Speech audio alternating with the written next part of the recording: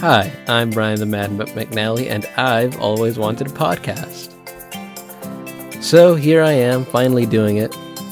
This podcast isn't about anything in particular, but hey, I hope you enjoy.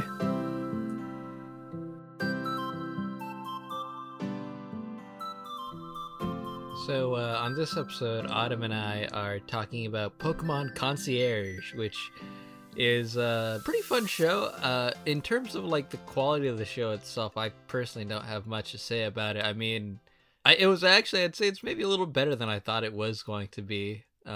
Like it's not aimed at children, even though it is appropriate for children. Was the kind of takeaway I got from it. How did you feel? Yeah, that's how I felt. Like, it made some observations that, adults would make much more often than a child would. But yeah, it's nothing that kids wouldn't like completely like misunderstand, or it would get in the way of them enjoying it or anything. Yeah, something else too I also thought of right before we started recording is that if this had come out when we were kids, like when the Pokemon brand in America was still, at least as far as the anime was concerned, was largely controlled by 4Kids and Warner Brothers, I feel like the way this would have been released was like spliced together as like one movie. Oh yeah. Yeah. Because even too, like now, I was kind of wondering why Netflix just do that. I mean, I guess in some ways too, I do think it is worth it to be more like faithful to the source material, to also just present it in the same way too. But I also felt like it would have been a little bit more of a digestible 1 hour film if they had spliced it all together as one thing. Because yeah, without the credits and everything, I think it's a little less than an hour. Yeah, I think so. Because each episode is about like 20 minutes. Yeah. Again, but that's with credits. Yeah, the only one I will say quality-wise didn't work for me was the very last episode. It's still a very good episode, but it also kind of felt like the character development she had at that point was like, I feel like I'm missing like 6 episodes here. Yeah, it just was kind of sudden and boom. And again, it's like, yeah, we know this is where it was going to go, but I don't know, it just seems like we're missing some pages of this chapter here. I don't know where we're going with this. Yeah, but the first thing that made me think like, oh, this is a Pokemon show that was made for our generation was like just the very beginning where she has all these things to stress about. Like the very first thing she mentions is that her boyfriend broke up with her. It was a tragic like 6-year relationship. He broke up with her over text. I remember looking at that because I was like, Jesus Christ, that's so real. Whoever wrote that was very personally hurt. Yeah, and then Haru gets a job at Pokemon Resort, which sounds like it could also be like in some future Pokemon game, like the daycare equivalent. Yeah. Maybe like you spend a little bit more extra money, and then your Pokemon can gain extra XP there more than they would at a daycare or something like that. I don't know. Sounds like, anyways, it does sound like it's a thing that could be incorporated, because to me this also did kind of feel like a day in the life of a Pokemon NPC.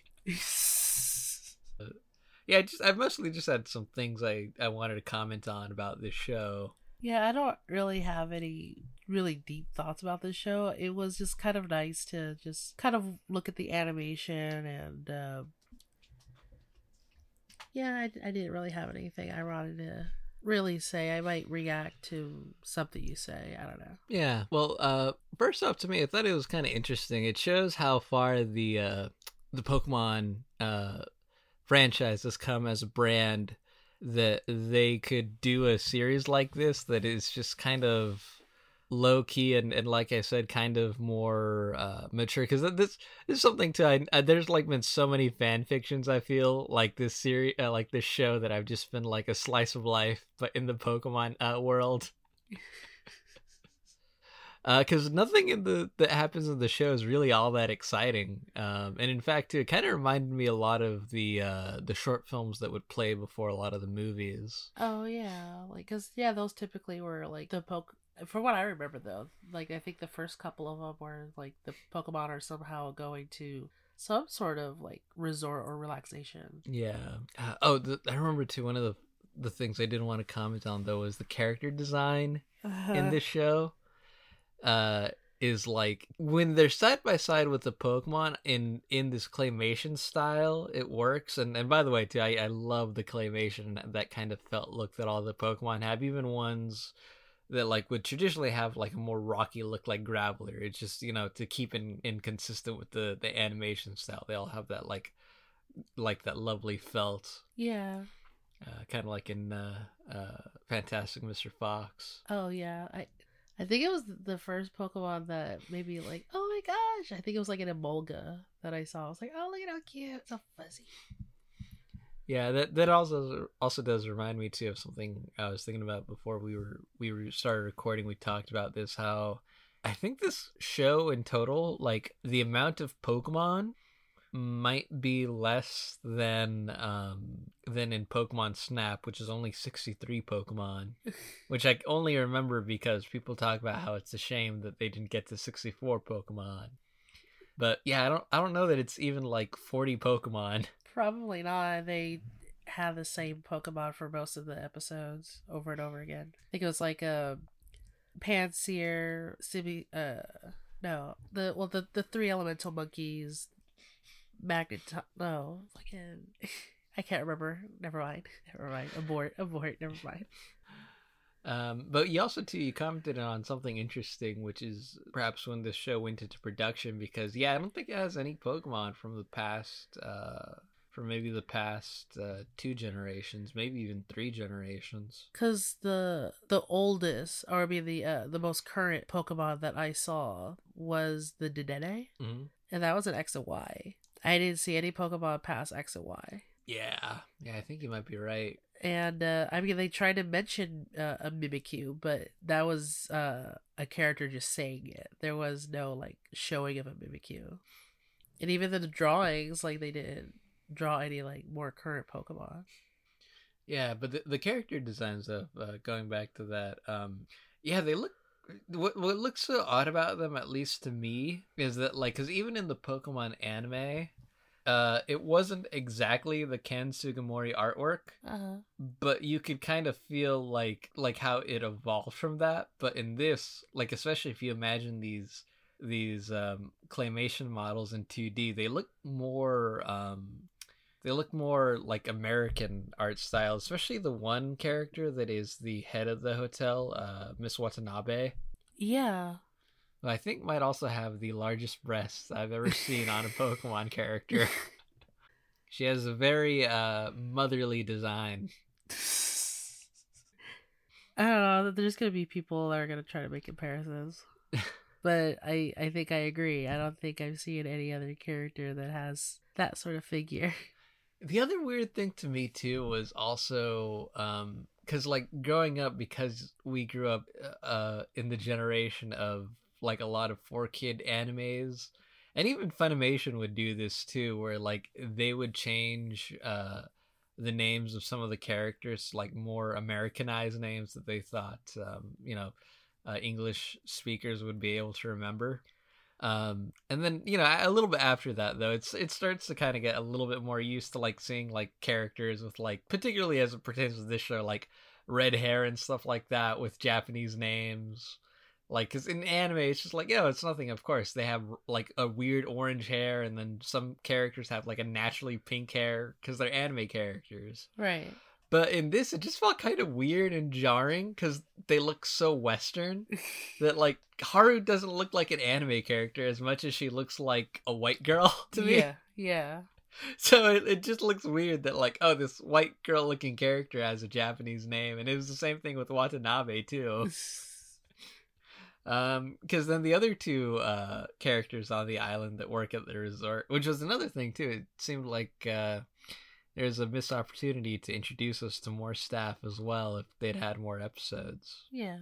But their names are Alyssa and Tyler, which are just fairly common Western names. But the only other thing I wanted to kind of comment on, though, is that I also thought it was interesting.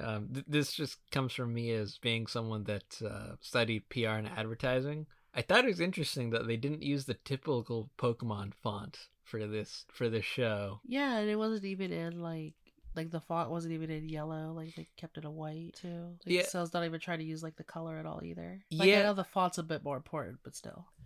Yeah, no, too. Just that says a lot about how, like, wow, they really can just kind of trust that this people are gonna watch this more on the Pokemon name, and just also to tell people that, like, oh, this is something very different from what you're used to seeing with the battling and stuff like that. Because even something like Detective Pikachu, which kind of established that, like, outside of the city where the story is set, there is still, like, the typical Pokemon world that people who grew up with the anime and playing the video games are familiar with.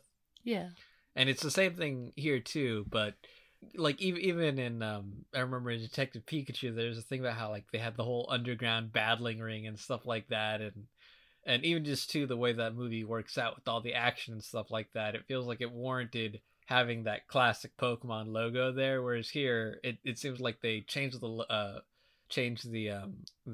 logo and the font to kind of reflect the more relaxed attitude of this. Yeah. But yeah, that's just about all I had to say about the show. Yeah, I just liked watching it. It was just really nice to watch. It wasn't anything too deep, and sometimes you just kind of need a little kind of just comfort. Yeah, they also too, I do like how ever since Pokemon Generations, they have been willing to do these more experimental short series. And I'm actually kind of interested in checking out the upcoming Pokemon anime that's based on Scarlet and Violet, just because it's not going to be about Ash anymore. And I am kind of curious too if they're going to use that as an opportunity to, like, obviously it's still going to be aimed at kids, but to mature it up at least enough that they would have, like, more of a running plot and kind of developing the characters in the world. If they do at least that, I think I might watch it. Yeah, it'd be interesting to see something like that. Yeah, because actually too, I remember you and I think we watched the first episode or maybe just the first few minutes of it, but on the Pokemon TV app on the Switch. I also wanted to watch the tie-in anime to Pokemon Arceus. Oh, I don't remember that. Maybe we didn't watch that one together then. But yeah, or maybe I watched a little bit of it and thought, like, oh, I want to watch it with Autumn later. So. Oh, okay. I'm willing to believe it was the last one. Yeah, because it has this, like, really interesting opening where it talks about how like man and Pokemon must live separately from one another, and it's got a very, like, feudal ancient Japan feel to it. Oh, okay. Yeah, I don't remember saying that. Yeah, very different from the kind of bombastic anime, almost as if though, like, Hayao Miyazaki directed a Pokemon episode. Oh, interesting. Yeah, but Pokemon Concierge, though, definitely worth checking out, if only because too it's only like an hour of your life, so so it's a very charming way to spend your life, a very charming hour of your life. Yes. Hi, if you're listening to this, it means you haven't skipped over to another podcast yet. Since you're here, I might as well ask you to subscribe to your podcast player of choice and leave me a review on iTunes if you'd be so kind. My intro and outro has been Break Time by Roa. Check the link in the description to find more of their copyright-free content. This week's cover art is Pineapple Pokemon, generated in Night Cafe.